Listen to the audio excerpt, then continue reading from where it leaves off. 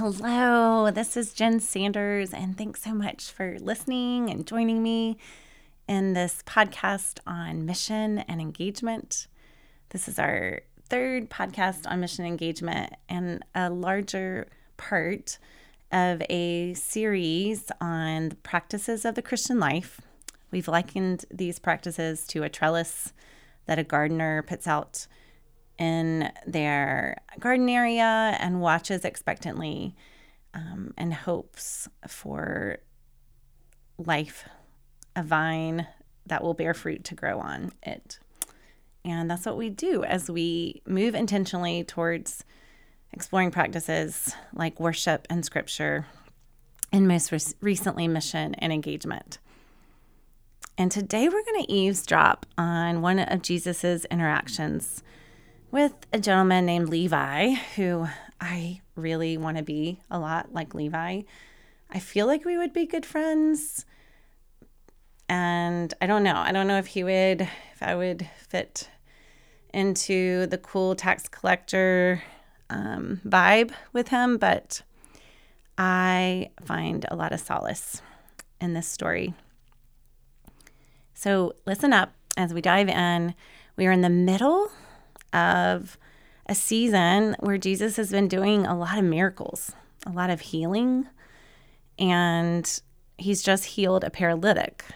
He's demonstrated crazy power. And theologian Matthew Henry says that what he does next, what we read about next, is no less a miracle and requires no less divine power and authority. Jesus goes and invites Levi the tax collector to come and follow him. So after this, which was healing the paralytic, Jesus went out and saw a tax collector by the name of Levi sitting at his tax booth. Now let's remember that in this time, tax collectors were considered the worst of the worst. They were men of very low reputation. And Jesus goes right up to him and says, "Follow me." And Levi, holy smokes, got up, left everything, and followed him. And you're not going to believe what he does next. If you haven't read this story yet in the scriptures, or if it's been a long time, I was blown away. Then Levi held a great banquet for Jesus at his house, and a large, guess who, crowd of tax collectors and others were eating with them.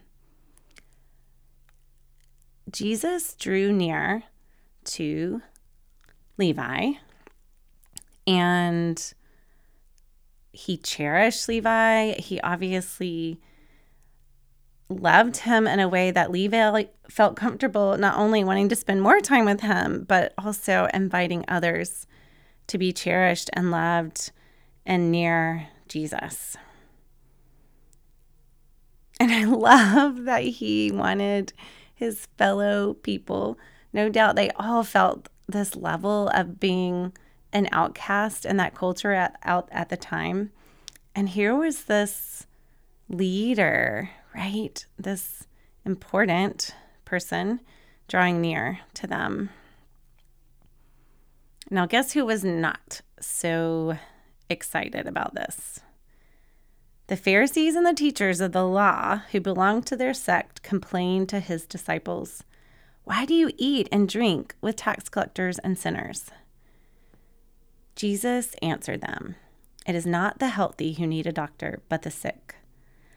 I have not come to call the righteous, but sinners to repentance." Now, clearly, the Pharisees and teachers of the law at that time needed to hear this message, and we need to hear this message no less today. A good friend of mine recently shared of her hurt that she's experienced and seen in the church, not necessarily our church, but the church at large, and almost considers herself someone who would discourage another from moving towards the church because she feels like it's unsafe, that it hasn't had a history of creating a place of security and safety for the worst of the worst. And so this is a beautiful call that we're receiving alongside Levi to really help us understand God's mission and engagement in our world and our part in that. Another gentleman out in Los Angeles reminds me of this Levi guy, Father Greg Boyles, who has a ministry to gang members, says that what he's learned is that these folks that have been out on the street had experienced so much trauma that they need to be invited into a culture of security and safety and love. If what we understand about life, that trauma begets trauma and more brokenness, that being cherished then produces love and transformation. Father Greg has said he's seen this transformation come again and again, and yet the transformation itself, or even the number of gang members, isn't what he focuses on. He says that people ask him all the time, how do you go about changing gang members? He says, well, the first thing is that I don't go out to change them. I go out to be near them so they can change me. He says that most people in ministry, and maybe even us as we are listening to this podcast on mission and engagement and learning about it together, struggle with burnout because it becomes more about maybe results and maybe more about us.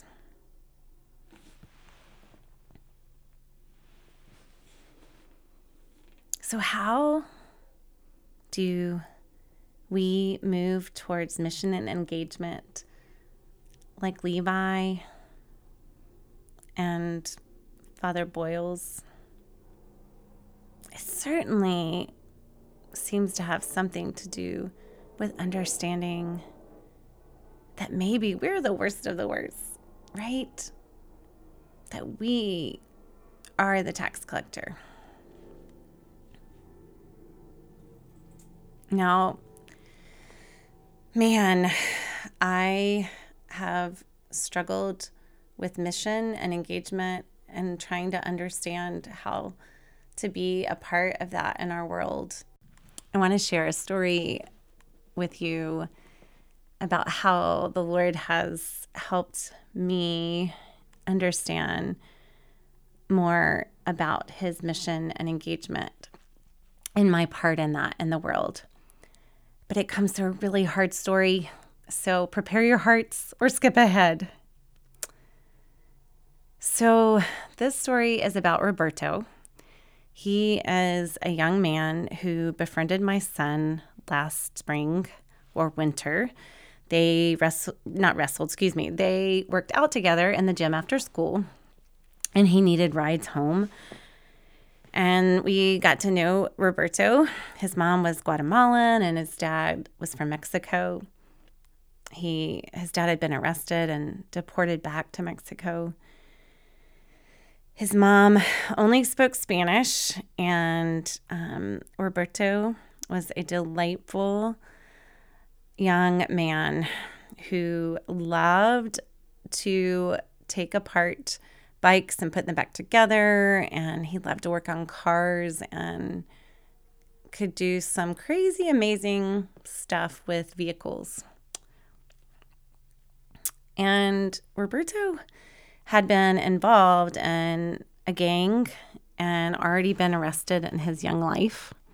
His mom, on retrieving him from jail, had broken down, was in tears, and led Roberto to want to actually change course in his life. They moved into our neighborhood in part in hopes to distance themselves from more of this of the gang life. Roberto wanted to move towards wholeness in his life. He wanted to be a part of this garden project that folks were doing at the school and in the city. And he even said that he was going to tell his friends, his former gang members, to not mess with the garden. He was a chef, especially of awesome Guatemalan recipes, and he came over and ate and played games with us. We dreamed of what good food and tasty recipes could be served at Reynolds School from the garden, and we made plans to learn recipes together. My heart was full with the hope of this young man's life being changed, that maybe he could know Jesus deeply and that his life could look different going forward. A few short weeks later, some friends would give Roberto a terrible, terrible dare involving a gun and a bullet. Russian roulette. His life would end suddenly one seemingly random Monday night. Luke and I found ourselves in his mom Sarah's living room, filled with others, wailing, tears flowing, hearts aching. We were devastated over the loss of his life. And I realized in part, though much later, that my hopes for redemption and restoration in our world rested on Roberto. His knowing the Lord, this garden farm to table project to bring wholeness, was supposed to change our world. It was supposed to look different, make it better.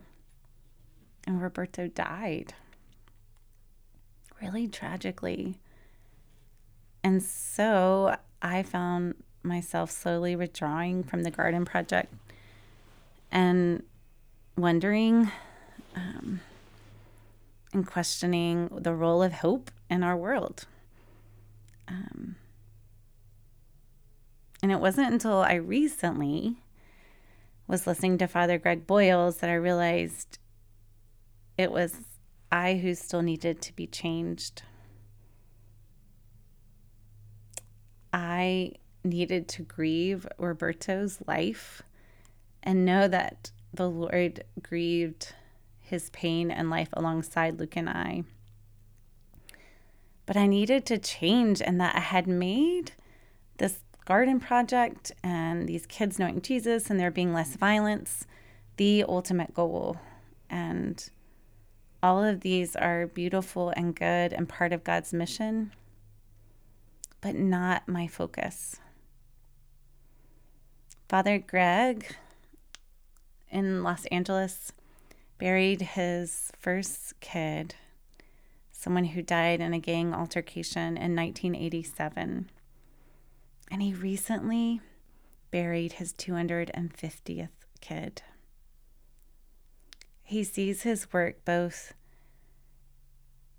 in the very, very present and doesn't feel that any interaction, however brief, is wasted. He also sees his work in light of eternity. Okay, I have to be honest that I hear stories like Father Greg Boyles and am amazed, right? And I'm immediately also convicted.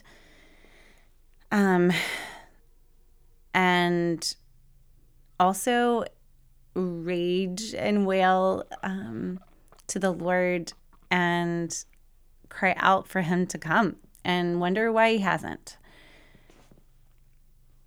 So as we yell and cry and ask Jesus to come back to restore all things,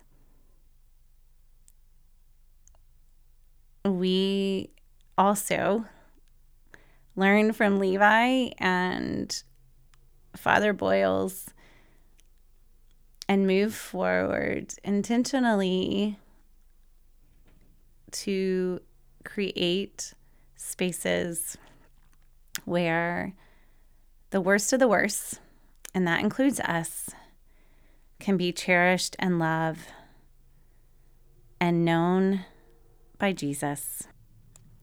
Okay, practically, where do we go from here intentionally? Maybe first we can start with some level of grasping that we are the tax collector, and either asking the Lord to show us that, which is a scary thing to ask. But most of us, I think, know that we're the tax collector, but maybe don't like to come to terms with that. And so I think our first step, right, could be to come to terms that we are the tax collector, the worst of the worst. The second thing that we can come to terms with, is that Jesus draws near to the worst of the worst. He came for the sick.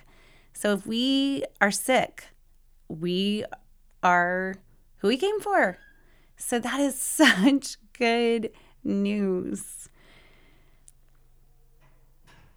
All right. Our next step, it seems if we're following in Levi's footsteps at least, is to throw a banquet.